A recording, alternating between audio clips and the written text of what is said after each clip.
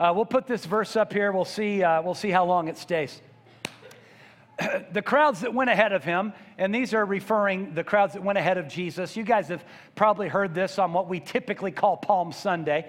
The crowds that went ahead of him and those that followed. So we've got him in front of him and behind him, and they're shouting, "Hosanna to the Son of David.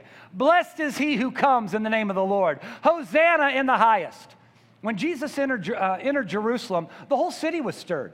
They asked, "Who is this?" The crowds answered, "This is Jesus, the prophet from Nazareth in Galilee." God, would you just do the things today that you want to do in this place today? Okay, so we're entering into Easter season or Passover season. As a matter of fact, in the Jewish calendar, Passover begins tomorrow, and it will go until next Tuesday, and it was an annual celebration. And Jesus actually entered into the city during Passover, during this celebratory time. So we probably need to talk about it a little bit. How many of you have studied Passover? You know a little bit about it. How many of you have heard it mentioned, but you're really not quite sure what it was all about? Because depending on how many hands I get, it's how quickly I can move along. How many want to learn a little bit about Passover today? Okay, for the 4 of you, thank you for the encouragement. Us 4 and no more. Okay. The Israelites were slaves for 400 years in Egypt. Many of you know that about their history. And the Lord sent plagues upon the land, plagues upon the people, basically saying, if you don't allow my people to be freed, I'm going to continue to bring devastation because you're standing against the people that I've called. And so God was fighting for his own people. Now, in that, you finally get to the last plague, and many of you know it, and it was simply this, that if you didn't have blood either over your doorpost or on the threshold of your door, if you didn't have blood there, the firstborn in your family would pass away. It even says the firstborn of the livestock would pass away. I mean, all firstborns within the land were going to die. Now, it doesn't mean that only the Jews could have blood over their door. Anybody that by faith received this could have put blood over their door because God is willing to allow the blood to provide covering for all of us, regardless of our ethnicity. But the Jews responded to that. And I think it's interesting because they took the branch and they dipped it in the blood. And as they began to put it on the threshold and on the doorpost, it's interesting because they were prophetically making the symbol of the cross and not even knowing what that was going to mean in their future. But you know the story. God delivered them from Egypt. They went out into the wilderness, and 400 years of captivity came to an end. Now, God said to them, I'm starting a new calendar. Wouldn't that be fun? I feel like everybody's running behind. Let's start the new year right now. Let's just And so God reloaded. He said, this is the first day of your calendar. Right now, we're getting this started. And every year, I want you to celebrate what I've done for you. Now, remember, they're celebrating the fact that they've been delivered from slavery. 400 years of bondage, not being educated, not allowed to flourish in their gifts, 400 years of captivity. And God says, I want you to celebrate this on an annual basis. Now, there's several reasons why. First of all, it reminds us what God's done for us. Also, prophetically, they were continuing to celebrate something that was pointing to Jesus, and they didn't even know that at the time. So it was a look back to what God's done, but it was also a prophetic imagery for what was yet to come for them. I'll tell you, there's another reason. It's for their kids. So their kids could know that God was their deliverer and is their deliverer. Do you realize that if God did a miracle for your family before your children were born, if you don't rehearse that, if you don't remind them, if you don't share that with them, they're not going to be a part of it at all. All it takes is one generation not talking about what God's done, and the things of God can be completely forgotten. I was talking to John Pyron before the early service today, and John said that he had an opportunity a few years ago on a Wednesday night to visit a church while he was out of town on a work trip in Georgia. And when he walked in, he noticed there was a glass case. And in the glass case was a cane, not a candy cane, but an actual cane to assist you when you're walking. And he's like, what's that for? And they said, 5 years ago, this person that we had prayed for was healed, and we hung that cane up so that we wouldn't forget that God heals the sick. God sets people free. I'm like, that's pretty cool. How many know that deer hunters like to mount their trophies? They love to do that. You walk over to visit, and you're like, wow, you're a hunter. I can tell by all the beady little eyes that are staring at me while I sit here and visit with you. Do you know during the Azusa Street revival, the turn of the century in the early 1900s in our nation, so many people were healed, they were hanging canes and crutches and wheelchairs, and it was like the decor of the church to remember what God's done. I don't know what it is about us, but we have short-term memory loss when it comes to the promises of God. We have short-term memory when it comes to the miracles that God's done for us. I mean, let's stir it up. Let me ask you, how many of you know that God has done a miracle for you in your past? Come on, let's see it. That's a lot of hands. Of those of you that have your hands up, how many have ever faced another situation where you needed another miracle? Okay, all right. Those of you with your hands up, how many of you that have had a miracle that needed another miracle still wondered if he was going to come through the next time that you needed a miracle? Yeah, a lot of us. You see, miracles aren't experiential moments, and then we just hope that God still loves and God still cares enough to give us another moment. We live in the miraculous. We walk in it. It's our inheritance. Beth has been saying a lot lately that you're not strong enough to break the promises of God. God's promises are yes and amen, and you can't break that. And God won't break that. He can be trusted. So we celebrate. Anybody around here celebrate Christmas? About a few of us, okay. Remember when you were a kid? Okay, all right. Some of you do, all right. Remember when you were a kid and it seemed like Christmas was like 10 years apart? You know what I'm talking about? You celebrate Christmas, it's the best. The day after Christmas, you're like, Christmas is so far away. The month of July takes like 10 years to pass through. And if you have one of those parents that they did the countdown where you open the little door and you get a little peppermint every day, those last 25 days, you might as well just drag me backwards through a keyhole. I can't take it anymore. When is Christmas going to get here? Now, exactly. Tadao gave me an amen in the form of an exactly. All right. I'm old now. I feel like Christmas just ended and that it's coming up. And I know it's April, but I feel like if I could leave the lights on a little longer, then I'm just early going into the next Christmas season. How many know what I'm talking about? Do you ever not even want to put your Christmas tree away? You just want to carry it downstairs, fully loaded, set it, put a blankie over it, take the blankie off next year, and bring that bad boy back up and go, voila! Right? You know what I'm talking about? I don't know what it is. For kids, it's so far. For us, it's so near, and all that stuff. Passover could be the same way. It wasn't supposed to be an annual ritual. It was supposed to be a celebration. Lord said, I want you to remember what I've done for you. We encourage people when you're baptized at our church, and not baptized into the church, but making the public declaration of your life in Christ. We're like, you need to schedule that as a big day. If you've got friends coming in and relatives coming in to see you or your children get baptized, that needs to be a big day. You need to go barbecue afterwards. It needs to be a celebration. You need to jot it on your calendar so that next year you say, hey, son, you were baptized this time last year. Remember that? Remember that moment? Remember that legacy memorial stone that we're building from? We want to celebrate the big deals that God's done for us. We don't want to forget them. Not only do I not want to forget them, but I want my children to know them. Passover was so they would remember what God had done, and they would look forward to what he was yet to do. Now, let me just kind of sum this up for a second. Jesus had been ministering for 3 years. His popularity was growing. After all, he'd fed the hungry and cared for those that were broken, and people were drawn to him. And as he's got his disciples, and they're getting ready to head into Jerusalem, he goes, hey, go get me a colt. I'll ride that donkey into the city. By the way, it's one that's never been ridden before. Now, I grew up on my grandfather's farm. You don't ride a donkey or a horse that's never been ridden before. But I guess it works when it's Jesus because there's enough peace in him that he releases peace out of him. And he rides this donkey in through the eastern gate. Now, many of you know the story. On his way in, people were throwing their cloaks down and they were throwing palm branches down. Thus, the reason we tend to call it Palm Sunday. They didn't call it that, we do. But they're throwing palm branches down and cloaks down, and Jesus is riding this donkey in, and they're shouting all of this to him. Hosanna, which in the Greek literally means save us, save us.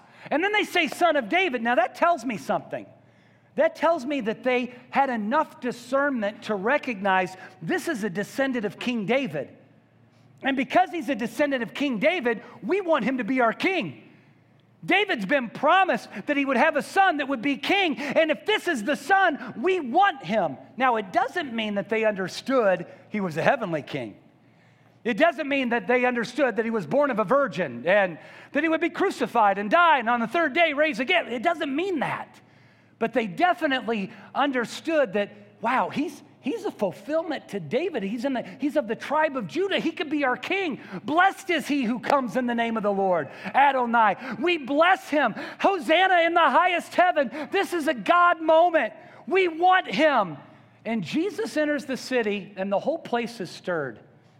Now, I think it's kind of interesting. If you know anything about Jerusalem, how many have read a little bit about the Eastern Gate? You know a little bit about the Eastern Gate. The Eastern Gate is the gate where the Messiah is supposed to come in when he comes to God's people. So he did. 2,000 years ago, Jesus absolutely entered through the Eastern Gate. Not only is it called the Eastern Gate, it's also called the Golden Gate for the same reason. It's also called the gate they called Beautiful, the Beautiful Gate. Have you ever read in the book of Acts where it says that Peter and John were going to the temple, and when they came to the gate called Beautiful, have you ever read that? There was a man there that was crippled, and he was begging people. It was that same gate. It was the closest entrance to the temple, all right? Jesus knows the prophecies about him. He knows that the Messiah is supposed to come through the Eastern Gate. He knows that Ezekiel prophesied that the glory of God would enter through that gate, and there's no greater glory of God than Jesus. Jesus rides the colt through the Golden Gate, the Beautiful Gate, to everything that Scripture said would happen about him. Here's the King. Here he is. And when did he do it? He did it during Passover, during a celebration. Passover is a big deal. Did you know that every family at Passover were told to have a lamb? That they would kill that lamb to remind themselves of the lamb that had been slain when they were delivered from slavery in Egypt, but also without them knowing it, to prophesy of a lamb that was yet to come. Every family was supposed to do that. Now, here's the problem. What if you don't have enough cash? What if you don't have enough cash to buy a lamb for your family? Jesus, God, Yahweh, wanted everybody to celebrate this moment. But what if financially you can't even afford to do it? Do you remember in Malachi chapter 3, verse 10? I'm sure if you haven't read it, a preacher's had to say this in front of you before. God's people say, or God says to his people, you robbed me.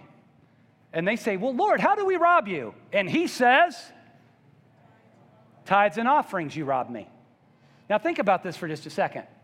I grew up in the church, and I know what tithe is. I know it's 10%. I know why the tithe was 10%, because when Jacob declared that he would give 10% to God, this was before the law was even written, that it was the king's share. Jacob was declaring, God, you're my king. I'm going to give you your share. And I know because I give you your share, you're always going to take care of me. So that's why it still applies today. Beth and I give our first 10% to God. As a matter of fact, here at Faith Chapel, we've even switched to the inflation version Bible. I don't know if you've seen that one at your local Christian bookstore. It actually asks for 17.3%. Just to adjust, because God wasn't prepared for how bad inflation was going to be in our day. So we actually interpret that as the first 17.3%. Okay, I'm totally not at all, right? 10% is going to take care of it because God's our king. But it says that you rob me of tithes and offerings. Now, I don't know about you, but I've always seen offerings as optional. I almost thought it was a synonym. I pay God his tithe, but it's up to me if I want to give an offering. That's an optional thing. How many of you know you can't rob someone of something that's somebody of something that's optional? If it was optional, it wouldn't be thievery. God said, you're robbing me of offerings, which leads to the question, what are the offerings? If we know what tithing is, what offering was God talking about? And some of you know, because we've known each other for a long time, I had a friend, Messianic Jew, that walked me through some understanding. He said, do you want to know how we understand that verse? I said, I would love to know. He said the offerings were the three offerings talked about in the Torah when God's people celebrated Passover, and then 50 days later when they celebrated Pentecost or Shavuot, and then in the fall when they would celebrate Tabernacles or Sukkot. Those were celebrations, and not everybody had the money to celebrate. How many know it's not as much fun at the party if you can't participate? Even if it is your party, and you'll cry if you want to. Even if it's that way, isn't it more fun, let's just say it, when you can afford to buy the outfit? When you can bring as much food as you want to bring? You're not just the chip guy. Here's Brad again with the chips and the no-name brand salsa. Thank you so much, right? Isn't it more fun? In God's word, people from all over Israel were supposed to gather in Jerusalem 3 times a year. The first one every year was during Passover, not for a religious obligation. Hear me now. It was for a celebration. I want you to party. The problem is the Evans family might not have enough cash right now. And they're newlyweds and they've got this new child, and that could be the case. And the Lord says, hey, when you come, I want you to have enough that you can share. So make sure that you take care of the Evans family when you gather so that they can participate too. Make sure that you bless them. If I were you, I'd put that in my pocket. Otherwise, it's just an illustration. I just give it to Carrie. You give it to Carrie? Good man. Good man. He's growing, guys. He's growing. Problem was they were robbing God of offerings. They were celebrating Passover, but they really didn't care that the Evans family didn't have enough cash that year. And the Lord said, don't do this. I want everybody to celebrate because it's celebration, and it's more than celebration. It's remembering what God's done. Now, here's another one of the challenges.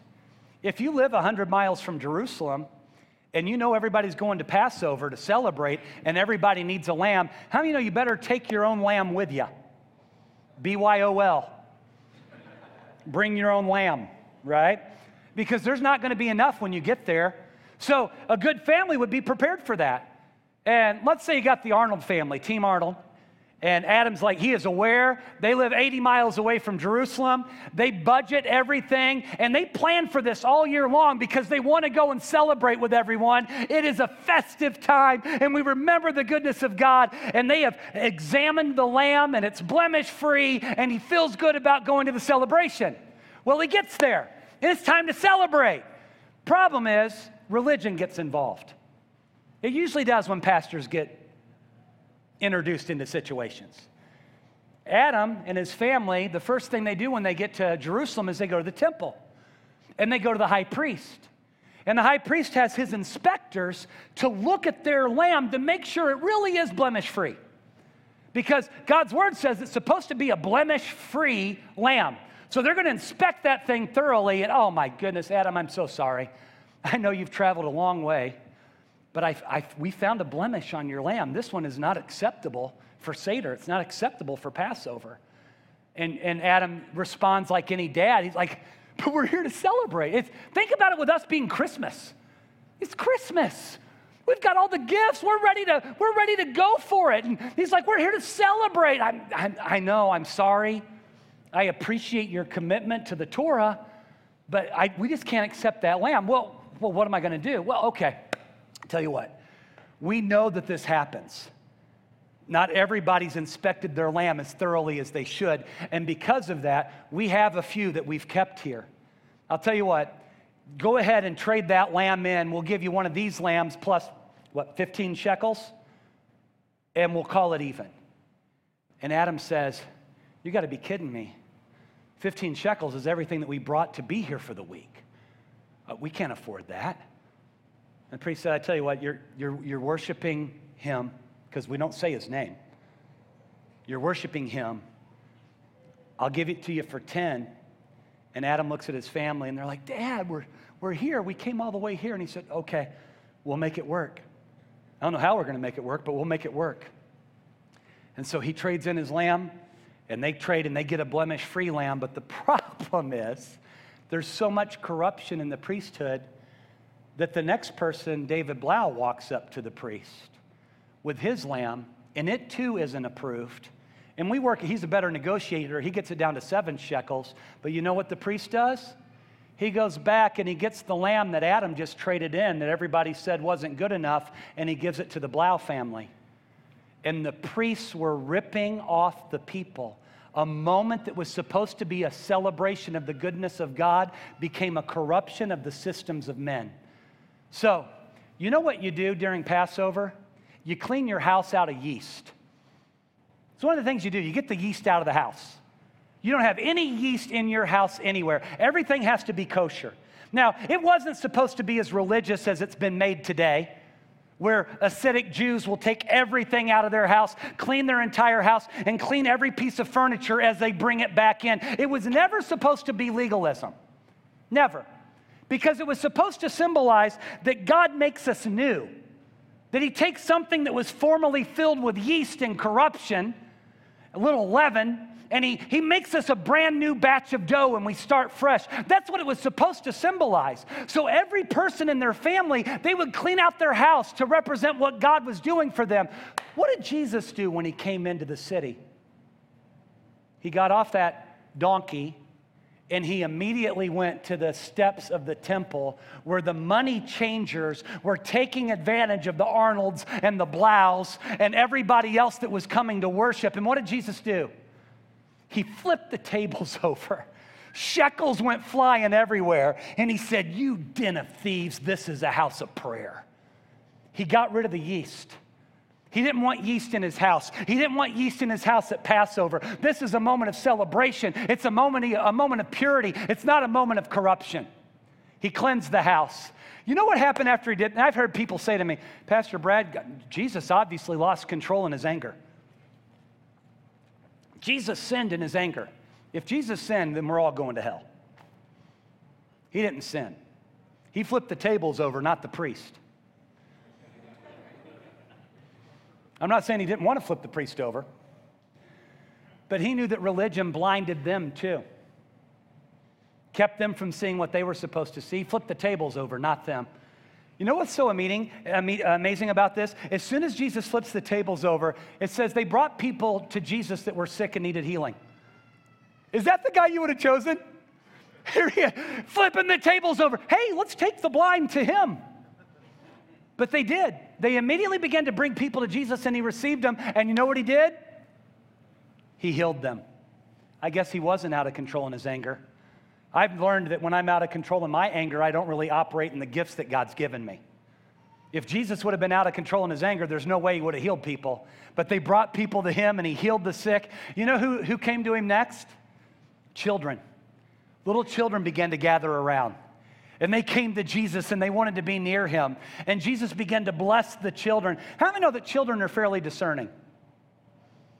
They tend to know. They know who makes them comfortable and they know who makes them uncomfortable. We don't read that they ran to the high priest for the high priest's blessings, but they sure came to Jesus to receive everything that Jesus had for them. They loved him. The broken came to him. They loved him. The children came to him. They loved him. I think there's a correlation with the Passover. Do you know that when you picked out a lamb that was going to be a sacrifice for your family during this celebration, do you know that that lamb was supposed to stay with you for 4 days? Do you know that? You brought it into your home. You brought it right into the house. They didn't have carpet, so we didn't have to worry about that. They'd sleep with it. The kids would play with it. I mean, it was the family lamb. How many know it doesn't take 4 days for your children to form an emotional bond with a lamb? You can go to a petting zoo. When we've taken Sophia to the petting zoo when she was little, I'm like, I hope one of them bites her, because then we won't have to deal with the emotional scar of leaving them all behind. I'm sorry, I never wanted them to bite her, never. But how do you're not a dog person, but puppies are still cute? You're not a cat person, but when you see them do that, you're like, oh, it's just precious. It's so precious, right? You know what I'm talking about? And it's just, how many of you have ever had like a gerbil or a hamster die and you didn't want to tell your kids? So you replaced it with a similar looking gerbil and you hope that they just never figured it out, all right? You called the counselor at school. Can you help me walk my child through this emotional devastation of losing a hamster or a tadpole? Hey, did you not have pet tadpoles? Okay, yeah. You did, Shiloh did. Shiloh's got a whole zoo up in Winfield, to be quite honest with you. So we only had frogs like right before 4th of July. Some other guys in the room can figure that out. There is nothing like prying those lips apart and just putting a little cracker in there and putting them in a mailbox and hoping for the best. Not that I would ever recommend that. I'm sure there's some Unabomber tendencies in all of us if we admit it, but anyway, so you get it. Can you imagine your children have formed this incredible bomb? Freudian slip. I'm kind of going back to my childhood, and God's been really good to me, just to let you know, he's been really good to me. But forming this emotional bond with this lamb, and then it's time to kill it. It's time to kill. I mean, can you even imagine?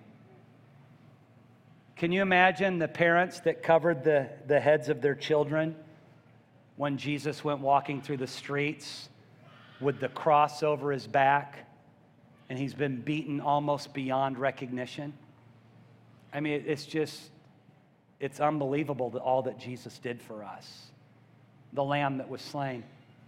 I don't know if you know this. I just find it interesting. It's just a little small thing I'll share with you. But the high priest every year during Passover would have one lamb that was kind of the symbolic lamb. He was the first one to slit the throat of the lamb, to kill the lamb. And then every household knew that they could then prepare their lambs for their celebration. But you know what he would say right after he killed the lamb? It is finished. I find that remarkable because Jesus was on the cross and Jesus was the lamb that was sacrificed, but we also know he's more than the lamb. He's the high priest that made his own sacrifice. He put himself on the cross. Nobody took his life. He gave his life and he said, it is finished, and he surrendered himself. And when they came to break his legs, I know it's disgusting, but that's what they came to do, because crucifixion, you suffocated, and prisoners would push up on the spikes to try to get a gasp of air. And so if they wanted it to end more quickly, the soldiers would come and break their legs so that they just couldn't do that. But Scripture said about Jesus, it was prophesied that as the Messiah, he would suffer, but not one bone would be broken. And so when they came to him, he had already surrendered himself. So rather than breaking his legs, as you know, one of the soldiers stabbed him in the side, and it said that the remainder of the blood and the fluid from his body drained. I think it's appropriate because the lambs were drained of all of their blood so that it could be placed over the doorpost and the threshold to celebrate the fact that God had freed them from Egypt. And I want you to know, he shed everything that he did not to pull you out of Egypt, but to pull Egypt out of you. You're no longer a slave. You're no longer an idolater. You're no longer cursed to live a life where you never get to be what he's called you to be. He opened the gates. He came through the eastern gate. Do you know that Islam believes so much in the power of the eastern gate that a few hundred years ago, they even put concrete in that gate all the way up to the peak, 16 feet tall to the peak. They literally formed it in concrete because they're so worried about the Messiah coming through it. On top of that, they literally have a cemetery just outside the eastern gate because supposedly, according to the Torah, a high priest can't be anywhere near a dead body. And the last thing they want is for the Messiah to come in. I want you to know whether he goes through there again or not doesn't really matter. He's already been through there. He is the Messiah. I also have to tell you, if he's been in heaven preparing a place for you and me, I don't think we have to worry about concrete keeping him out. I just don't think it's that big a deal. We need to rehearse the things of God. We need to celebrate. We try to apply this as a church quite literally. God says that there needs to be food in his house for the poor. And every year during the Easter season or Passover season, we always encourage you during Passover, Pentecost, and Tabernacles. And if you ever say, PB, every time I turn around, you're promoting an offering. Have you noticed that any offering I promote is for the poor? It's not for us. And I just ask you, during this season of Passover, and some of you might even be able to do it today, but you just say, Lord, what do you want me to give for the poor? So that there's food for them too. And literally, whatever comes in, and I just write Passover offering on it, and I designate a little bit of our giving for this week. We've got God's tithe, and I put it there, but we give a little bit extra for Passover. And you know what we do as a church? We take half of that Passover money, and we send it literally to a ministry that is helping the poor in Jerusalem. Now, we do that intentionally. You could say, PB, there's poor people everywhere, and the answer would be, you are correct. But I'll tell you why Jerusalem. Because their interpretation of Malachi was that it was for the poor in Jerusalem. Genesis 12, God said this to Abraham. Abraham, I've chosen you. And everyone that blesses you, I'm going to bless. And everyone that curses you, I'm going to do what? I'm going to curse. I think it's interesting. When you read it in the original Hebrew, it literally would say it this way. Anyone who bows down to make you great, Abraham, God said, I too will bow down to make them great. That's remarkable. It doesn't mean that God's bowing down to worship them. It means he's bowing down to lift them to his level. He is raising them up. So God's word says, if we bless Abraham, bless his descendants, bless the Jews, God will bless us. It also says he'll curse those who curse Abraham. Now, I think it's interesting because the Hebrew word for curse, it's different. Literally, it says this, those who slight you, like, have you ever walked up into a circle and somebody turned their shoulder so you couldn't get in the circle? Isn't that just a miserable feeling? Just to be slighted. Wasn't direct, they didn't yell at you, they didn't scream at you, they just pretended that you weren't even there, right? God's word says, those that slight you, I will, and the Hebrew word is roar against.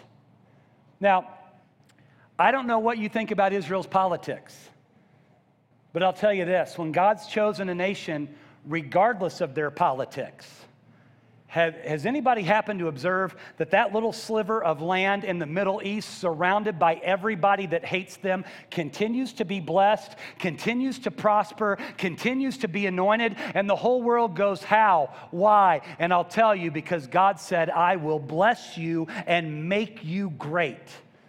So we take half of the Passover offering, and we literally send it to Jerusalem because it does two things. One, we bless what God's blessed. Israel. Two, we give to need, and we give to the need in Israel. PB, what do you do with the other half of the offering? That's a great question. We use it here to help those that are in need in our own community, the poor, the broken. When people are going through a season where they just need a little bit of help, we use that money to help them. I will tell you this. I've pastored here for almost 20 years. It's crazy. I will tell you this. As an elder board, when we felt like this is what God wanted us to do, and we partnered with this, I guess it's been about 5 years ago. When we partnered with this, it changed the whole generosity and the DNA of Faith Chapel. We're not the same church. God, through this, the financial blessing on this church is crazy. I remember last year hearing of a church that was in need with their mortgage payment, and being able to share that with the board. And the board said, well, let's make it. And without even thinking about it, they made the $5,000 mortgage payment. It was for Noel Kinney's church in Dublin, Ireland. They were in need. Our board said, well, let's just make the payment. The next day, we transferred the money, and we made their mortgage payment for them. And I remember thinking to myself at the time, our church doesn't even own its own building. And I have leaders that'll pay for another church's building payment. That's the kind of people I want to be connected to. I want to be connected to a group of people like this. You know what? A few years ago, we didn't have the money to be able to do that. And I know that part of that is making sure we meet the needs of the poor and meet the needs of the broken. It's changed everything. It's just absolutely changed everything. And I want to encourage you, we don't like set a huge goal for this one. Hey, we want to do 50,000, 60,000. All we do is say, what would God have you to do? And let's minister to the people and let's minister to the needs that they have. All right? I've been rambling for a while. Turn to 1 Corinthians chapter 5. We'll start summing this thing up, which, as you know, means what? Nothing. No, it means we'll start summing it up. If Jesus is really our Passover lamb, and Pastor Brad hasn't just been creative in trying to put this together, if Jesus is really our Passover lamb, hopefully we can find a scripture that will tell us that that's the case. Oh, well, looky here. Get rid of the old yeast so that you may be a new unleavened batch as you really are. Therefore, let us keep the festival or the celebration not with the old bread leavened with, for Christ, our Passover lamb, has been sacrificed. Therefore, let us keep the festival, the celebration, not with the old bread leavened with malice and wickedness, but with the unleavened bread of sincerity and truth. So Paul is connecting all of this together for us. He goes, we celebrate now. We celebrate that the price has been paid for us. And just like our people were brought out of Egypt, now Egypt's been brought out of us. And we're not who we used to be anymore. Man, somebody could look at you and say, man, you're the same old person you ever were. You got the same humor. You carry yourself the same way. You've got the same temperament. We're not judged by our temperament and by our humor. We're judged by the work that Jesus did for us. He moved into my life. He's completely changed me. The old yeast has been removed. Now, because it has been removed, I want to partner with what God says that I am. I don't turn away from sinful acts because I'm a sinner. No, it's because I'm a saint that I turn away from sinful acts. Now, I'm going to go there. I'm going to offend everybody that loves Amazing Grace. I know. I enjoy the song. But when we sing Amazing Grace, how sweet the sound that saved a wretch like me, I want you to know He doesn't see us as a wretch anymore. He just doesn't see us that way. And I think we live too much of our life looking back at what we used to be rather than recognizing I have been completely transformed. I am heaven born. I have new DNA.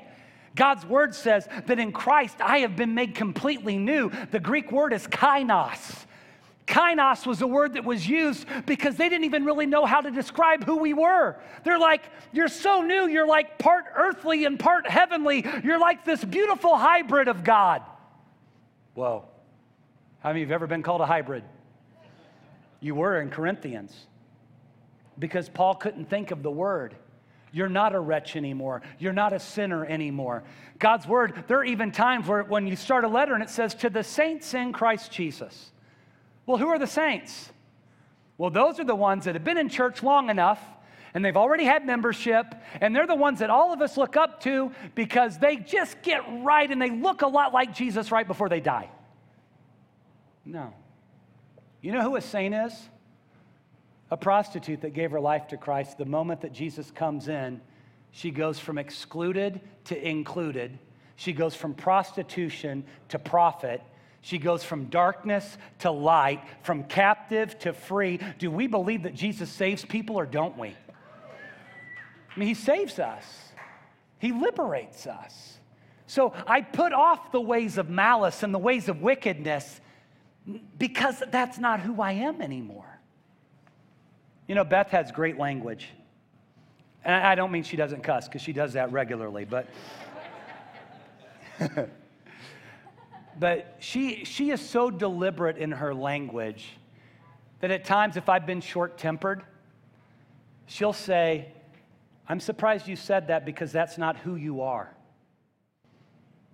That's not who you are. And that kind of language really, it changed me. Like, you're right, that isn't who I am. It's not who I am at all.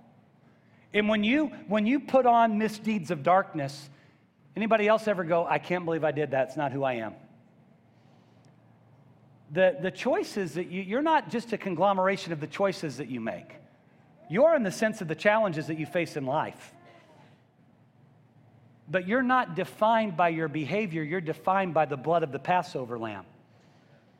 And the blood of the Passover lamb says, put off wickedness and malice and walk in sincerity and truth. Let's start wrapping this thing up. When I think about this, my mind goes back to the temple with Jesus and the money changers, because they had turned something that was so beautiful into malice and wickedness. They were taking advantage of others. They were using it for their own personal gain. When you've got a family that comes in for a sincere moment of celebration and somebody takes advantage of them. Church, I want to challenge you.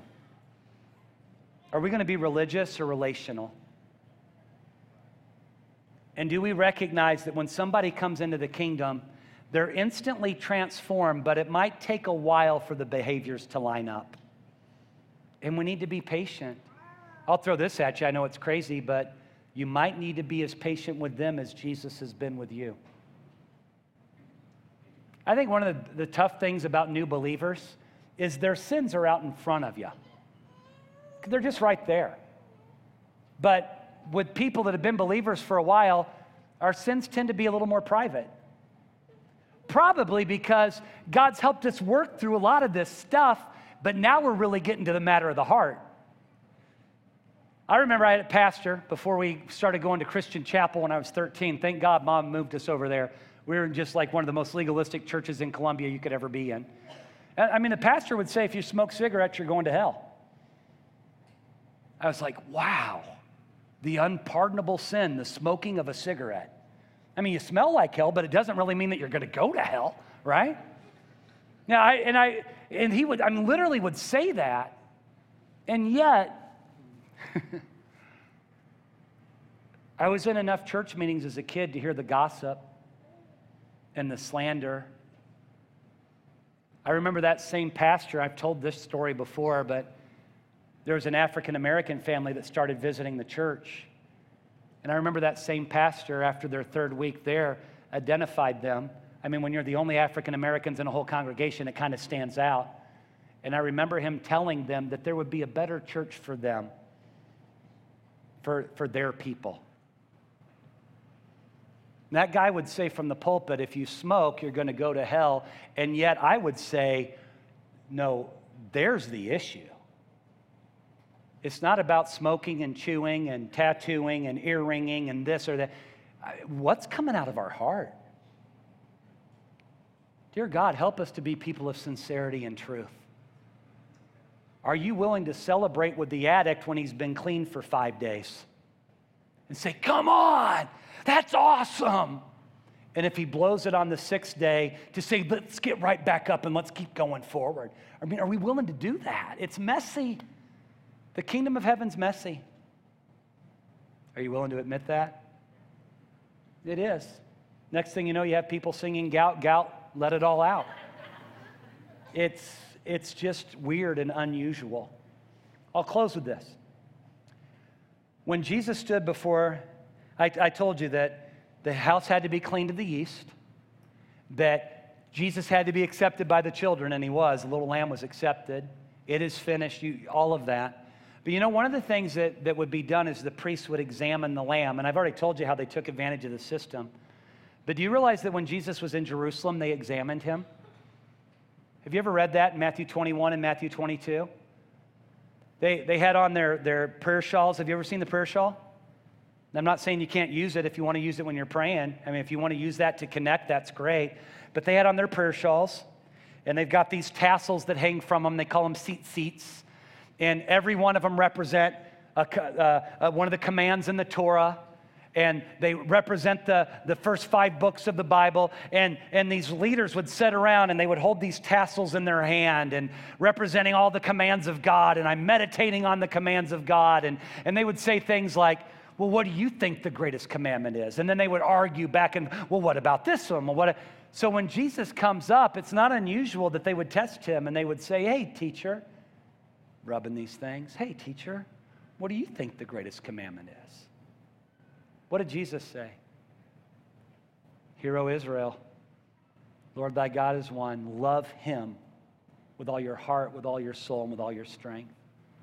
It's not about all of the individual things that you think it is. It's about a heart posture of love toward God. And then Jesus gave them bonus material they didn't even ask for. Remember what he said? Oh, and the second one is like it. Love your neighbors, you love yourself. And they're like, well said, teacher. Well said. How about when the Zealots came up to him? The Zealots and the Essenes, they couldn't stand, and the Herodians, my goodness. You've got Zealots that can't stand the Herodians and the Herodians that can't stand the Zealots. The Herodians want taxes to be paid to the Roman government, and the Zealots don't. And they came up and they say, hey, this coin, are we supposed to pay taxes to Caesar or not? And Jesus says, let me see that. Whose image is it? It's Caesar's. Then give to Caesar what's Caesar's and give to God what's God's. And both groups went, good answer. Then the Sadducees came up. The Sadducees didn't believe in the resurrection. The Sadducees only believed in the anointing of the first 5 books of the Bible: Genesis, Exodus, Leviticus, Numbers, Deuteronomy. That's all they believed was anointed. And they came to him and they said, hey, teacher, according to the law, this guy and his wife, they were married and he died. And because they didn't have any kids, his brother was required to marry her. How many of you are thinking already that's disgusting? Because your brother-in-law makes you sick at Christmas. You know what I'm talking about? His brother was required to marry her so that the family name could continue. Problem was they didn't have any kids either. Boom, boom, boom, right down to the 7th. She was married to these 7 brothers. All of them died. None of them had any children. Whose wife is she going to be in the resurrection? And Jesus goes, you're in error because you don't know the scriptures. Now, how many know you don't say that to a Sadducee without aggravating them? You're in error, you don't even know the scriptures. Jesus said in heaven, it's different. You'll be like the angels. You'll neither be married nor given in marriage.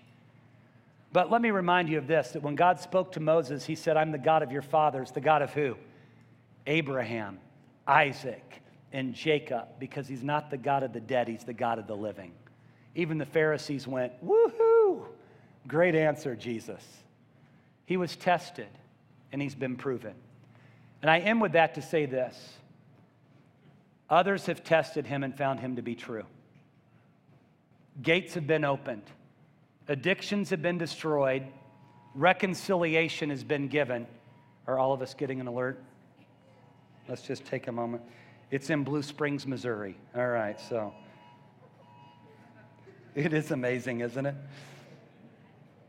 We're not controlled at all. Excuse me. All right, we're not prompted at all. But God help them find that person in Jesus' name.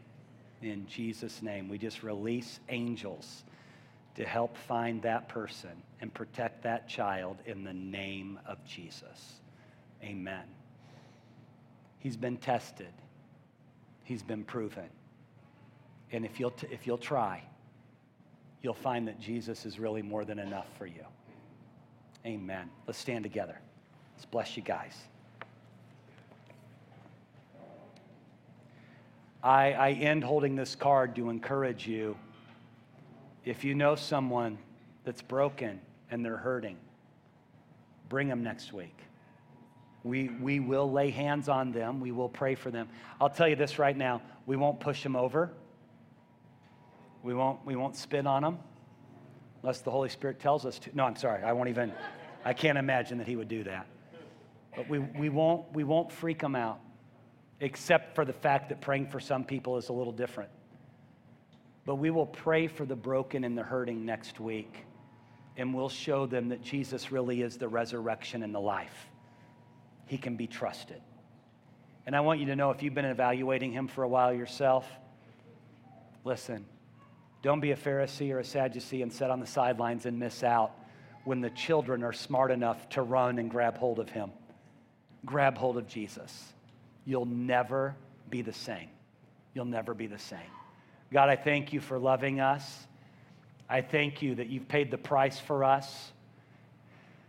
I thank you that for several hundred years it was prophesied that a Passover lamb would come and he would change us from the inside out so that we could be made new. No longer filled with malice and wickedness, bondage, brokenness, but made sincere and truthful and changed. I just thank you for that. I thank you, Jesus, for what you've done. I pray that you will flow through us here at Faith Chapel to meet the needs of some people you dearly love on the streets of Jerusalem today.